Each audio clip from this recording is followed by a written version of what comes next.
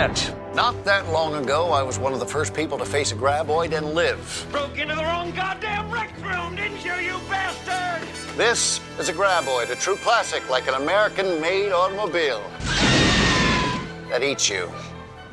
This is a shrieker. Get some earplugs and aspirin. Trust me. Now this is the aptly named Ass Blaster. Guess what they do? Know which one is which. It might just save your life.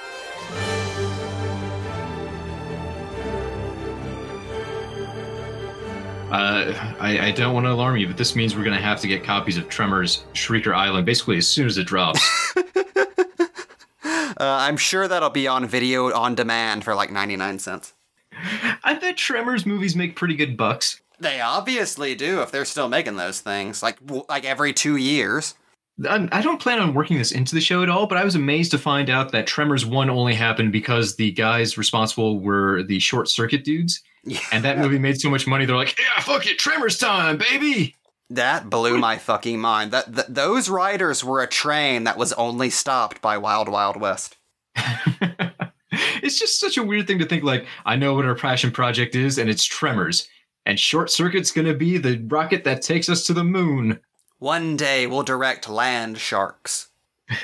Hey, Land Sharks is kind of fun. I want to live in the world where that Saturday Night Live sketch never happened, and we have a Land Sharks franchise. I feel like the first one would have made more money. Do you think SS Wilson is busy with anything right now? Could we, like, pull this guy in?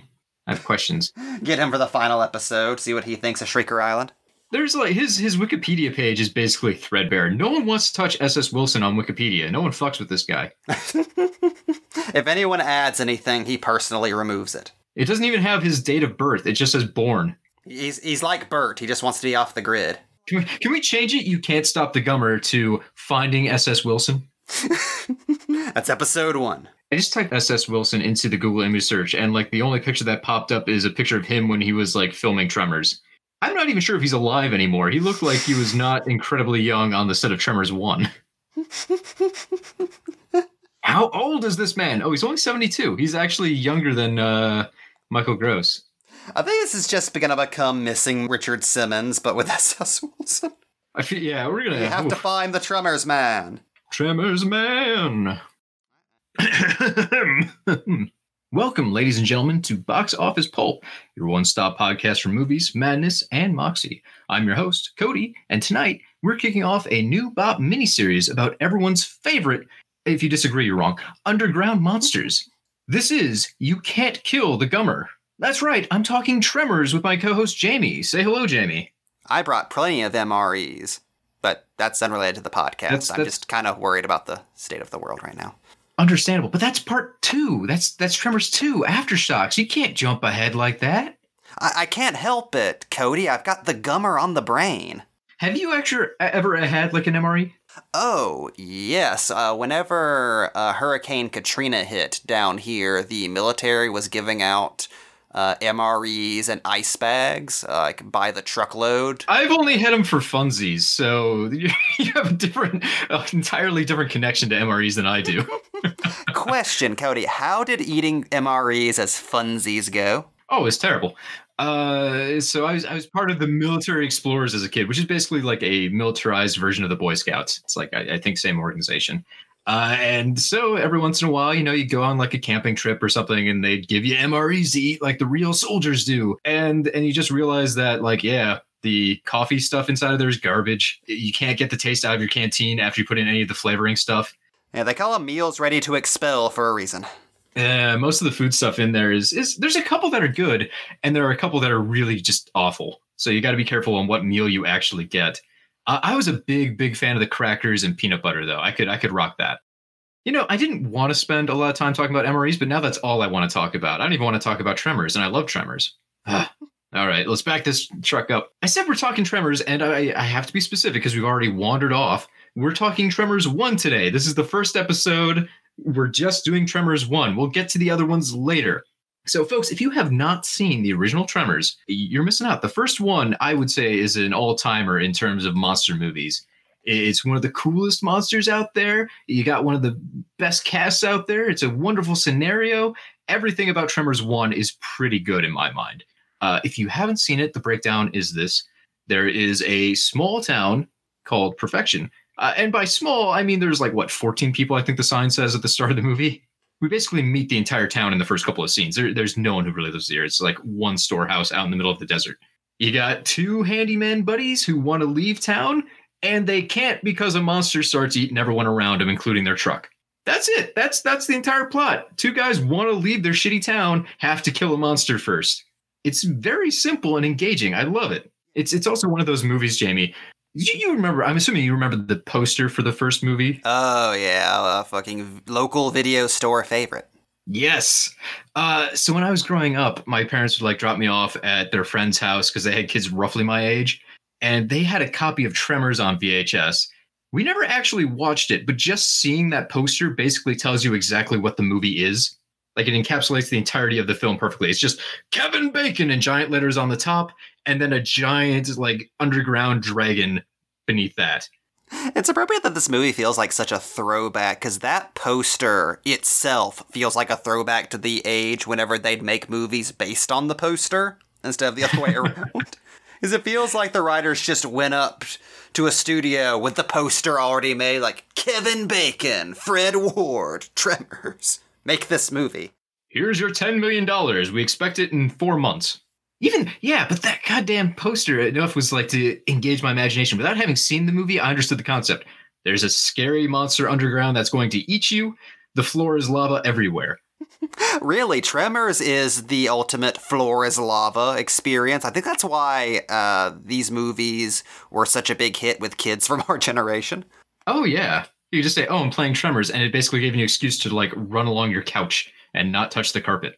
And everybody talked like my family, so it was like I saw myself on the screen for once. Everyone has so many guns, oh god. And, a lot of movies try and portray characters as blue-collar, rough guys, and it never really comes off as authentic. This movie does very much feel like these are just a couple of roughnecks out there. They live in their truck, their jobs are shit. They have $8 between them to last the week. It feels like this is one of the more authentic, rough portrayals of dudes just out living in the West by themselves kind of movies. It's funny how Tremors is set in a Nevada desert town, because this might be the most southern horror film ever made.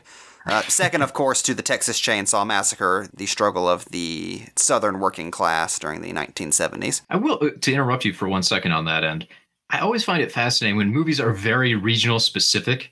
They want you to know, hey, this is a fucking Texas movie about Texans. And people from other regions of the country are like, oh, yeah, that's totally a Texas movie. But I identify with it as a Wisconsin story or a Minnesota story or a Seattle story.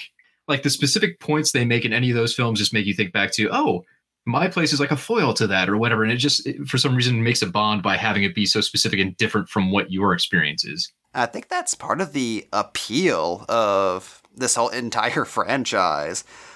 They move around from location to location in most of these movies, yet there's still this extremely blue-collar, working-class hero vibe to each of these entries that, as goofy as this franchise gets, never feels too mocking or condescending. I think that's why this movie is such a huge hit with the NASCAR crowd, because let me tell you, Burt Gummer is the resurrection of Jesus Christ down.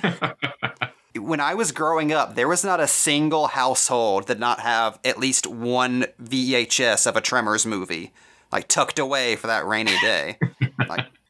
I just remember playing on TV, I think it was TNT, constantly as a kid, which I was fine with. Oh, that was a TNT and Sci-Fi Channel favorite. Yes, yeah, Sci-Fi. Yeah, Sci-Fi would just fucking do marathons of it. Again, not a complaint. And God, speaking of the love affair, the South, and by extension, I guess us at this point, with the character Burt Gummer. After 30 years, Burt is still battling graboids. In just a few scant weeks on October the 20th, 2020, Tremors Shrieker Island is being released straight to Blu-ray and video on demand, which has gotten a lot more crowded lately with the world and all. So I like that prestigious films and the 7th Tremors sequel are being released shoulder to shoulder. Just think, Jamie, if they hadn't said anything, like they could have pretended this was a theatrical release, and then they're like, oh, darn, COVID bumped us back out. We're just going to go straight to video. I do want to point out one thing here. You said it's been 30 years of Gummer just fighting graboids. Folks at home, this is very accurate. Tremors 1, this shocked me, came out in January. It doesn't seem like a January picture to me, but what do I know? January 19th, 1990. That was a couple of months before we were born. Yes. Yeah, that's weird, isn't it? I feel like if the Tremors franchise ever goes away, we're just going to fade out of existence like Marty McFly. It's, yeah, definitely a Back to the Future situation. We'll just be gone from the photographs. Burt Gummer, this is like his Herculean ordeal. He's like a Sisyphus kind of thing. Like, he can't stop fighting these graboids, and he never will. The man is like 73 years old. Michael Gross is, I believe, 73, and he's still out there fighting Tremors. Well, that was the entire impetus for us to do this mini-series as we were looking over the announcements for yet another Tremors film, which, Cody, I believe you've bought each of these as they've come out so far? Oh, much like Burt Gummer can't stop killing Tremors, I can't stop buying Tremors. I see one in a store. I've got so many copies of Tremors. I can't help myself at this point. All of them are terrible. They really need to just remaster these films at some point. Please. Please, I'm begging you guys, just somebody remaster these things. Give it like a 4K presentation. Make it look shiny and nice. I'm just saying I would, without hesitation, buy a fancy like Shout Factory Edition Tremors with commentary tracks from like whoever you find, anyone. It could be, who do we have in the cast? Like Reba McEntire could do a commentary track and be like, yep, that sounds awesome. I'd take that. I feel like she would too. You put all the Blu-rays inside of a giant wad of dynamite. Ooh, I do miss when Blu-rays came or DVDs came out in special packaging to look like, you know, some sort of icon from the film series. Like if you're buying Hellraiser, it had to come in the puzzle box. If you're buying Phantasm, it had to come in a silver sphere. I want a Tremor set that actually comes in a big old graboid tongue. Like I got to reach my hand down it to retrieve the disc from its bowels. You have to like lube it up each time so it's always slimy. Yes. Oh, we live in a world where they did release Breaking Bad in a replica corpse dissolving barrel, so anything's possible. That's true. I'm still very sad I didn't buy Evil Dead 2 when it came out with the replica Necronomicon, like a big rubbery one. Apparently, those started disintegrating after a few years, but those could have been years I cherished. I just like that it was a DVD you had to refrigerate. That takes love. But yeah, we saw the announcement for another Tremors movie and just kind of got lost thinking, God, Ash is gone. Fucking Reggie from Phantasm is gone. All the blue-collar, working-class horror heroes are gone. Except Burt goddamn Gummer. He is going to fight sandworms to the day he dies. He will, yeah. And maybe even after, depending on what CGI does. But that's another really weird thing about this franchise. They actually picked a hero and just stuck with him. Almost every other horror franchise, essentially, the villain is the flagship character you're going to follow. You know, if it's a Friday the 13th, who cares? Tommy Jarvis might be in a couple of them, but it's more or less just about Jason killing a new group of people. Nightmare on Elm Street, it's always got to be Freddy Krueger's story. Tremors, we don't have like a slasher or someone with any level of personality. They're just monsters. So it's kind of like in that Alien mold where you got Sigourney Weaver the whole time. Only that's not quite true either because it took them 3 films to figure out who their star should be. Because everybody else left. Pretty much. We'll get into that later. But for Tremors 1, we got to focus on, I mean, you got Kevin Bacon leading a monster movie. Yes, that's a wonderful mix. It's sad we didn't get more of him throughout Tremors. It's very sad we didn't get the new Tremors TV show that would have seen the return of Kevin Bacon to the Tremors universe. I know. I gotta track down that pilot. I'm sure it's online somewhere. The bad thing is, too, he's always been down. He just has something better to do every time it comes up. Yeah, you can't blame the man. Like, hey, do you want to star in Tremors 5 or do you want to take like $20 million to do an X-Men movie? But we got, I keep wanting to say Val Kilmer for some reason. I'm going to mix it up. Similar mold. Yeah, whatever. We have Kevin Bacon for this movie. And we shouldn't overlook that Fred Ward is also here playing kind of the co-lead. I would say Kevin Bacon's Valentine McKee is the main dude. But Fred Ward is with him in pretty much every single scene. So Earl Bassett is I would say a step up from a sidekick and a slight step down from being the lead. He's like a 1.5 on the lead scale. Yeah, Earl is an interesting figure in the two movies he shows up in because by the time we're introduced to him, he's already far older than what a conventional action star is supposed to be. So it's so entertaining in this film seeing him badass around as much as anybody is able to in a movie where you're running from sandworms. This is kind of past his prime. This is after Remo Williams' The Adventure Begins. This is Fred Ward at a time when Fred Ward was supposed to be on the way down, and he's the co-star in goddamn Tremors. Oh, and he's wonderful too. He's kind of grizzled here, but not really. Like, he's just an older guy. Like, he's still kind of funny, not intentionally necessarily. I like the co-play between him and Kevin Bacon. The chemistry here is amazing. Like, Earl and Val, I would watch 100 movies with these two guys just fucking around. There's the constant banter back and forth with Earl basically being like, hey, you got to plan ahead, even as he fucks up planning ahead. And Val being like the young gun who is just kind of a moron. It works out so well. They're both idiots, but they deserve each other. Oh, I understand why virtually every sequel idea until they had to abandon it was Earl and Val just become monster hunters. I would have watched that. That'd have been great. Like, that would be the #1 show on television if they had been able to make that work in the early 90s. Could you imagine Prime Time Bacon? Prime Time Bacon. Is that what they called him back in the 90s? They do now, in the past. Retrospectively, we're going to correct the past. Going back to Fred Ward for a moment before we move away from him, I feel like in a perfect world, Fred Ward would have had the exact same career Jon Bernthal has. Oh, I never connected the dots before, but yes, he's 90s Bernthal. He should have had that kind of stuff. Because that dude... Where do we have a version of Fury with Earl Bassett? Fred Ward is one of those genre actors who really could have done all of it.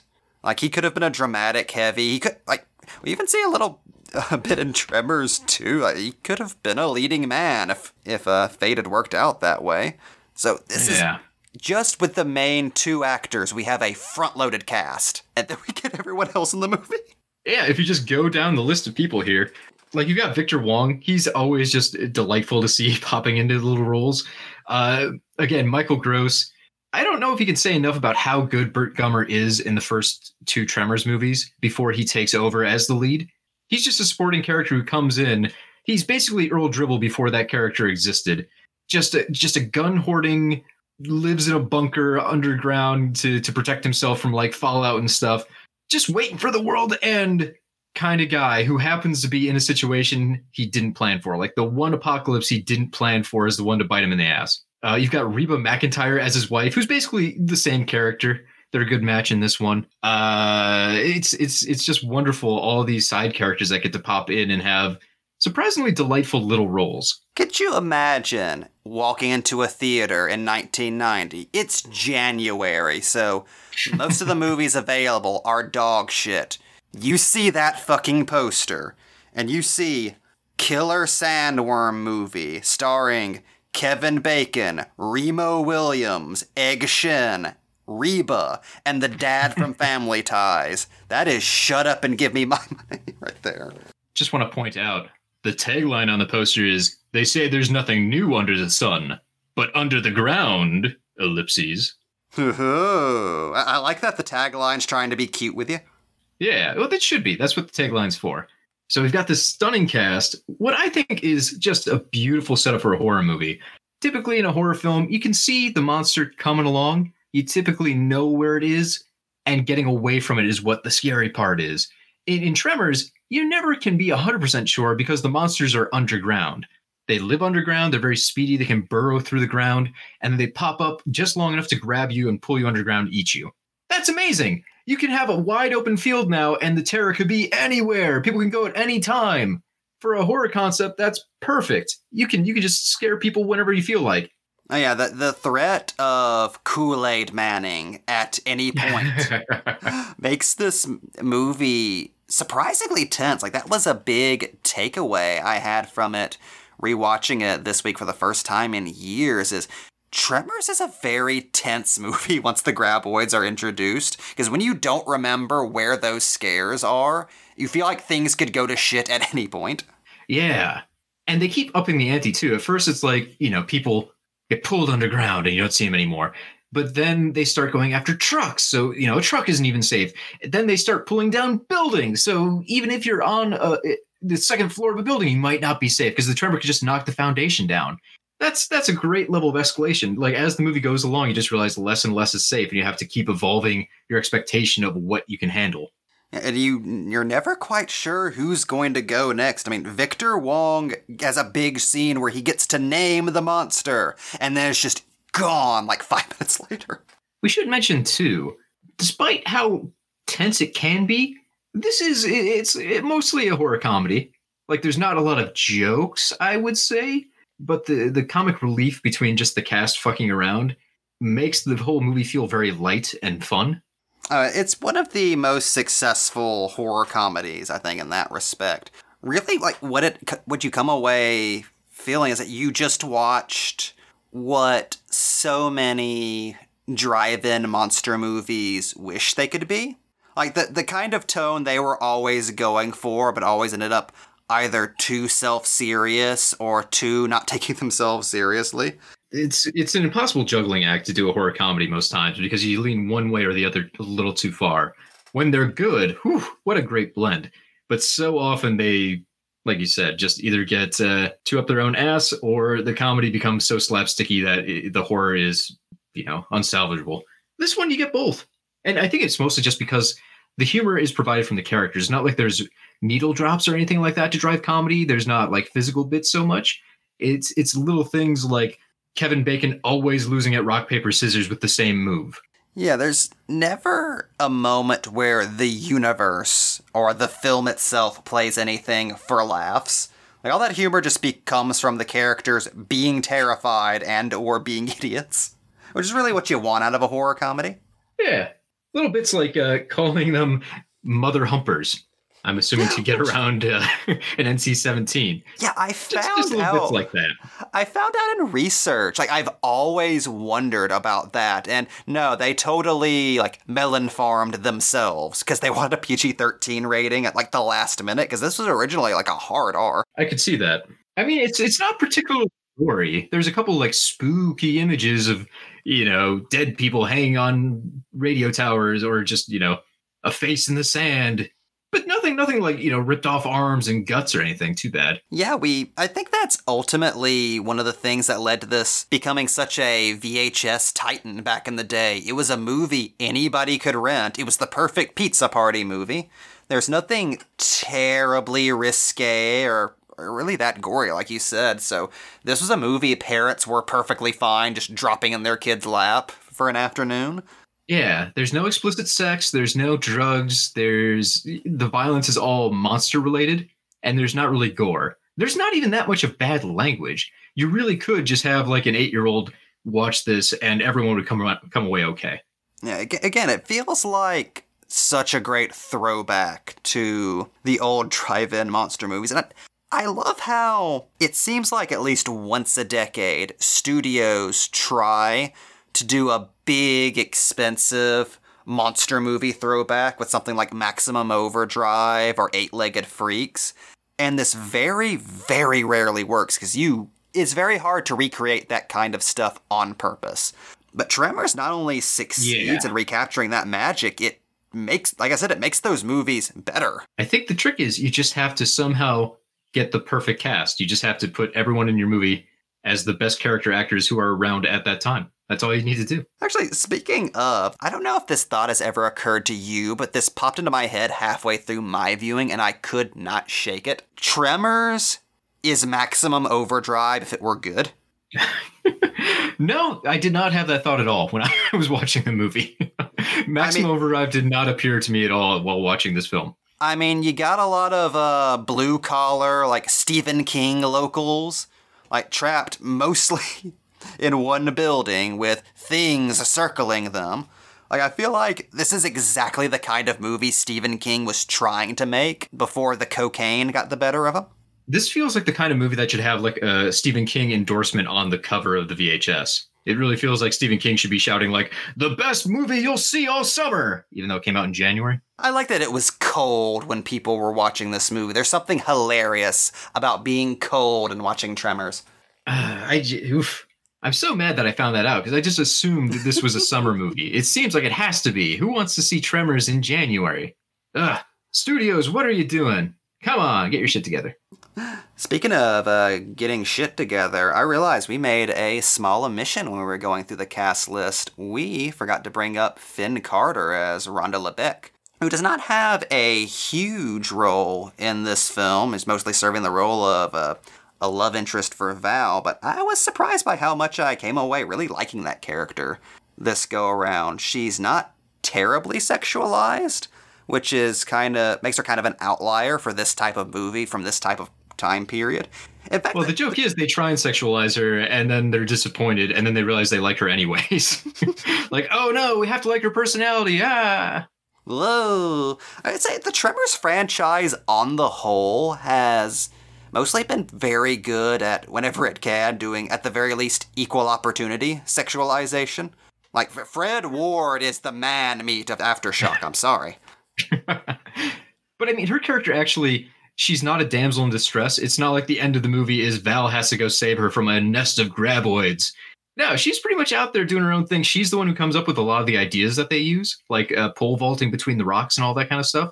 She is, I don't want to say a strong, independent woman, but the character isn't written just to be like, oh, she's the love interest. She's there just, so Val has someone to love and someone to rescue. She's actually like a full character who's doing her own thing and just happens to have an attraction to Kevin Bacon's character. Which is nice. It's refreshing. Like, oh, okay, an actual rounded out character who's here for real reasons. Yeah. I've always felt like her character works because it's as if she just stepped out of a disaster movie. Like, she's like, in her world, The Day After Tomorrow is happening. Like, this is not a horror movie she's walking around in. I think that little touch of gravity, like, really anchors things. Speaking of nice touches, one thing I just really loved on this last viewing that I had forgotten happened. So we have Bobby Jacoby playing Melvin Plug, the like annoying teenager that you're kind of hoping gets eaten. He's so obnoxious. He's typically the standing character in a slasher movie that you root for to die. Only in this one, like he gets scared at the end and Gummer gives him a gun because he's been asking for a gun the whole time and Bert won't give any of them away. And the kid's so excited he finally has a gun, and this is what gives him the courage to make the sprint away from the Tremors. And then Melvin finds out the gun he was given was empty. He had no bullets. And I just love everything about that little interaction because it makes you think of Bert Gummer as a much better guy. Like he actually cares about this kid enough to give him the gun, and he loves his gun more than probably anything else. He wants this kid to survive. He actually cares about his other survivors. Melvin gets that bit of humanity, that bit of courage. You're like, yeah, okay, he's not being obnoxious. He's doing it now. And the whole thing turns out to be a joke. I don't know. I feel like things are better without him having a gun. I feel like that was a cold, sober choice by Bert that saved them in the end. What, like he accidentally would have shot everyone if he had bullets inside of there? It would have turned into the mist? It wouldn't have been accidental. Like, no. Yeah, oh, no. At last, power. We find out he set the graboids loose. It's a fucking Buffy the Vampire Slayer plot. Hold on, that's an interesting part here. We never get like a scientific explanation for the graboids, do we? Like they're saying, we're testing. Yeah, we're testing for like seismic activity out in the area, but it's not like they're saying a group of scientists unleashed these. They're not calling them mutants. They're not saying they're necessarily dinosaurs. They leave it very open ended. There's just monsters, and you have to deal with them, and that's perfectly fine. I didn't stop at any point in Tremors to go, hold on. They didn't tell me how these monsters got here. I can't enjoy this film. Actually, I think that's the perfect lead-in to a soon-to-be recurring feature on this show. What's up with the graboids?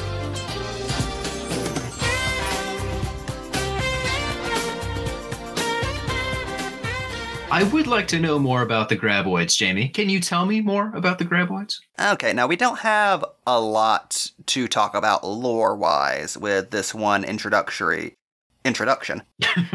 Like, Cody, what would you say we know about the graboids as the credits roll in this film? So in this first film, we find out they can grow to be fairly large in size, longer than a car. We know they're very strong. They can speed their way through the dirt. We get glimpses of them in their full form as they're like flying off cliffs and stuff, but we don't get a great picture of what the entire beast looks like and how they handle like their locomotion. We know they got weird fucked up mouths, and I'm not really sure the purpose of. They have like snake tongues that come out and have separate mouths that can eat things and grab things. I love their xenomorph mouths. Yeah, they just have like unnecessary extra mouths that can kind of act as hands. So we know they're weird. I don't really know how a lot of this functions underground, where they come from, any of that. Does the poster accurately represent what the tremor mouth looks like when it doesn't have all like the little graboid tongue sticking out? I don't think it does. I've wondered that since childhood. Like, I don't know where that image came from. I think that may have came from someone's head and not the actual movie. Is it like a zoom in on maybe like one of the tremor tongues or something? I don't remember them having teeth, but it does kind of have like those weird backward swooping barbed tufts, I guess you could call them. I don't know. The Tremors, I couldn't even draw a Tremor properly if I had to, and I enjoy this franchise, is what I'm saying. So, no, I don't know a lot about the Tremors or their lore, particularly at this point of the franchise. I know very little about the Tremors. But I'll be damned if that isn't one of the most effective monster designs of the era.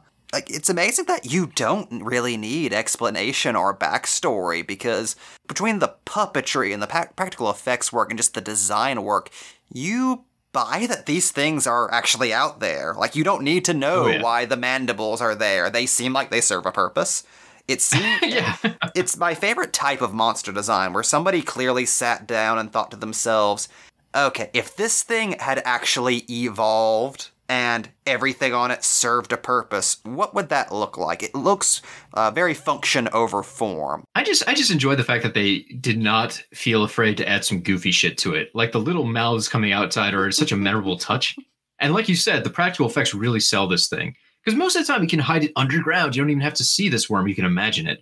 And you get moments like there's some construction guys who accidentally hit the monster with like a jackhammer that then gets pulled along the ground, and you just see blood coming out of the ground. Like, that's a pretty simple effect, right? You just have to, have something underground, pull the hammer across the set. And you can build up around that real easy. So, movie magic. But that works so well because, man, if you saw that in real life, you'd freak out. That's an impossible show of strength. And the fact that you see it in the movie actually really happening, ooh, that convinces you there's something underground. It got it. I don't know. It all comes together for me very well. I love the practical aspect of these creatures.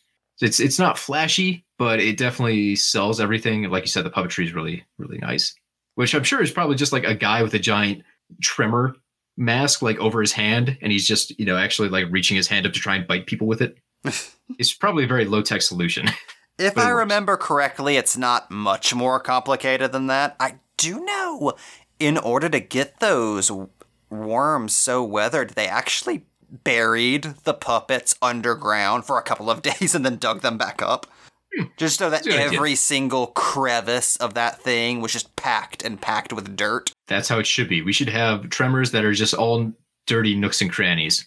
God, it's one of the reasons I would love to see a really good Blu-ray or 4K of this original. I want to see how much detail is put into those things. That would be, yeah.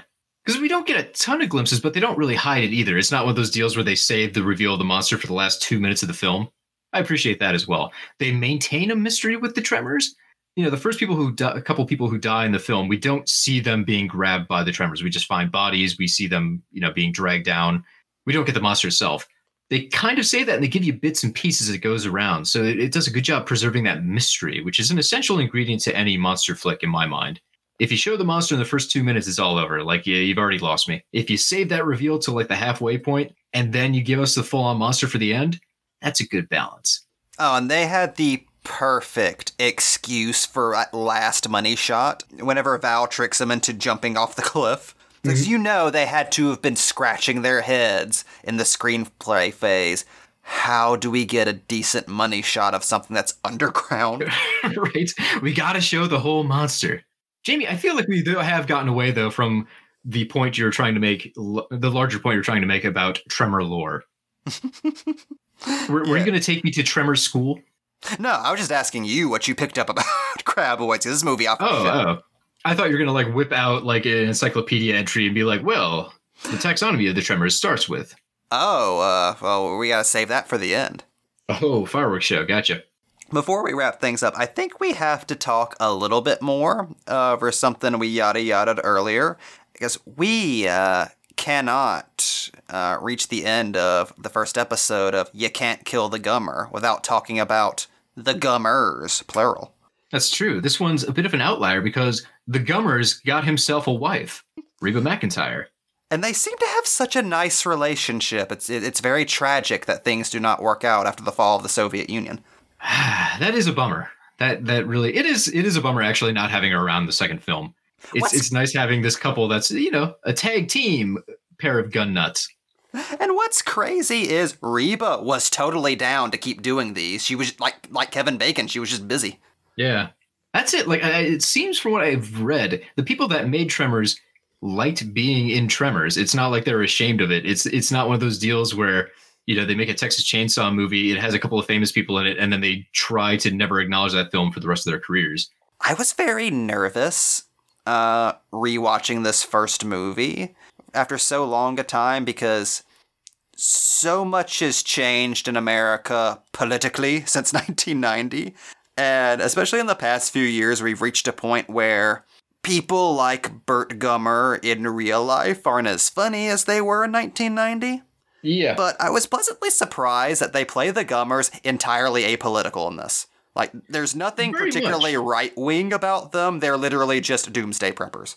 That's really it. Yeah. It's not like Bert's out there trying to tell you like he's going to shoot down anyone who tries to take his guns. It's mostly just, I live out here because everyone leaves me alone. I'm scared about being, near a city where the world might end. It's, surprisingly not a political stance in any way, so you can still enjoy these characters. They kind of poke fun at him for being a doomsday prepper who still fucks up and isn't prepped for the scenario that happens, which is nice. They don't treat him as a super serious guy, like he's the one who knows how it should be. You should be a Burt Gummer. And I think that's a vital part of the character. It has to be at least a little goofy in execution. If you make Burt basically like the perfect man, I don't know, it becomes overbearing to me, and it's like, I don't really care about this. This is not something I agree with.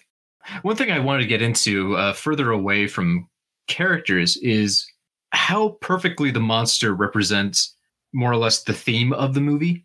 So as I said in the opening, our two characters just want to leave perfection. It's kind of the ironic title, Perfection, Nevada, a town of 14 people with like one store. And these two characters can't get a leg up on anything in life because they're just stuck in perfection. They want to leave and they're held back literally by an underground monster. There's like all this unseen baggage under the ground that just will prevent them from being able to leave town. They have to overcome all of this to leave, to get out of perfection.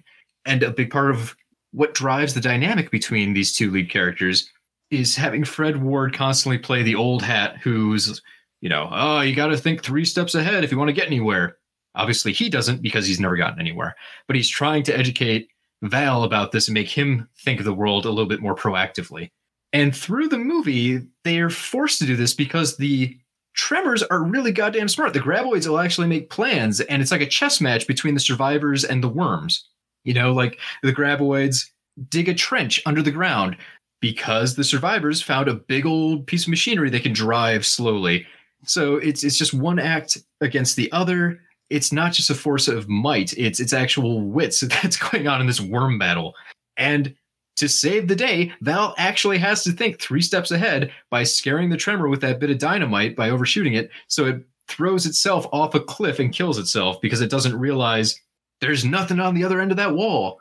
That moment of multiple guns being removed from the mantelpiece. I fucking love all the seating in that screenplay.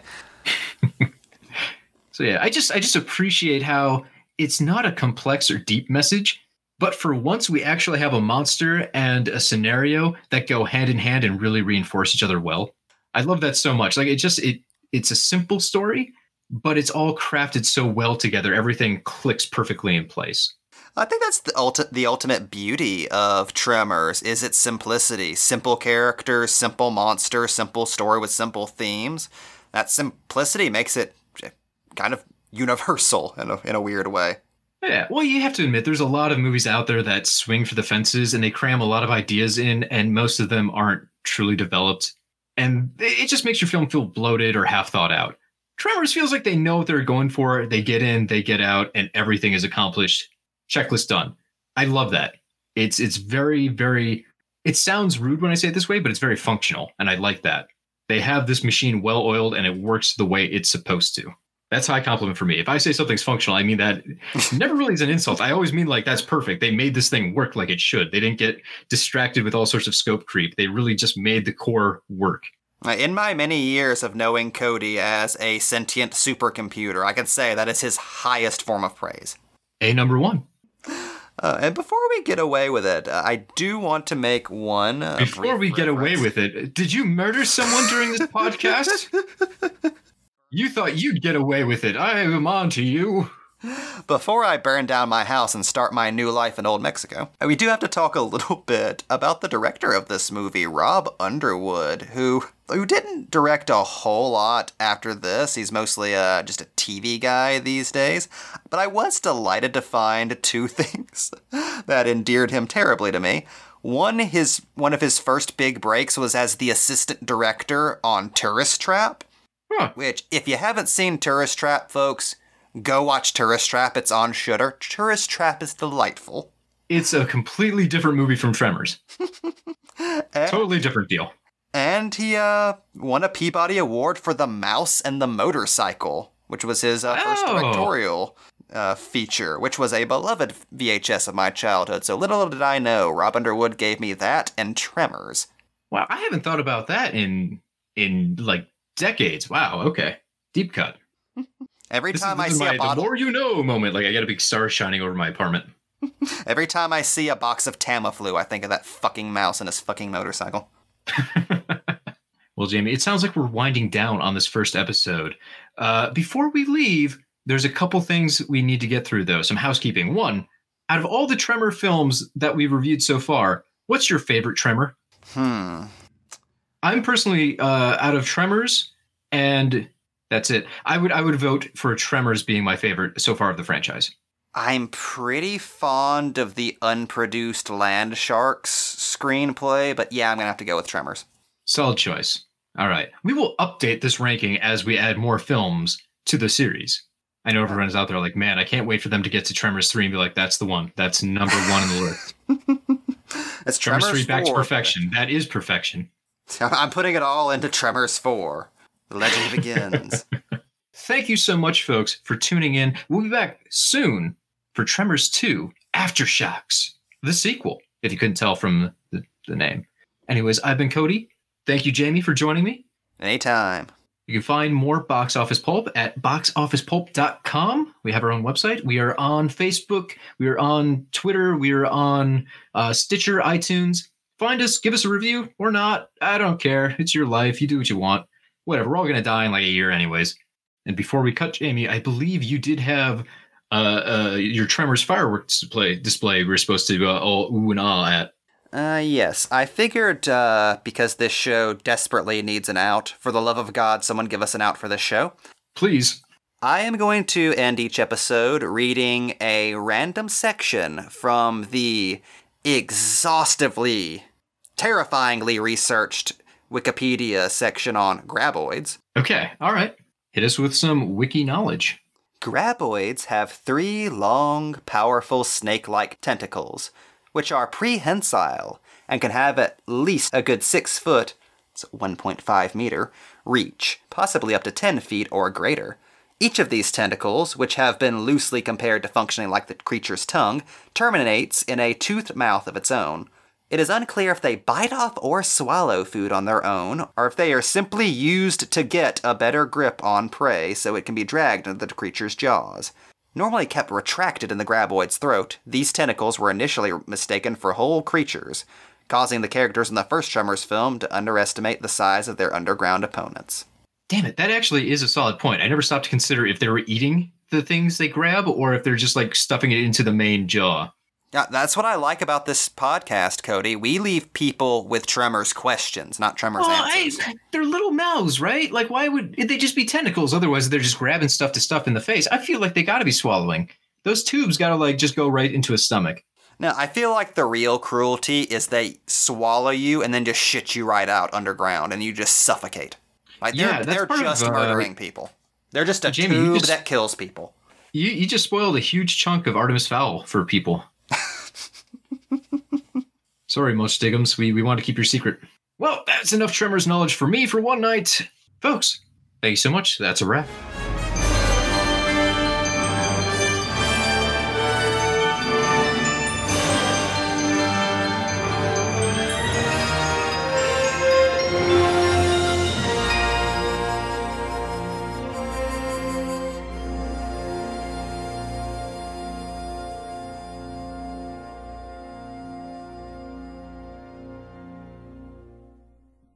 Man, I really wish I had spent quarantine learning guitar, because then I could add like some folksy guitar twangs to the credits instead of just saying guitar twang and just having that stand as the sound effect. No, just scream it. Guitar twang. Bow, bow, twang. It's not the same. It's not. I am not a guitar. I'm not even close. That's when we eventually do the German cast, where we just shout onomatopoeia at the audience. Podcast. Podcast is happening. I really enjoy our Kraftwerk era. That's the best bop. That's when we release our new podcast, Comedy. Comedy. Under KC, period. This is Box Office Pulp Guy, and this has been a Pulp Podcast production. Now please, please, please, put a gun in my mouth and pull the trigger and say goodnight. And now, on with the show.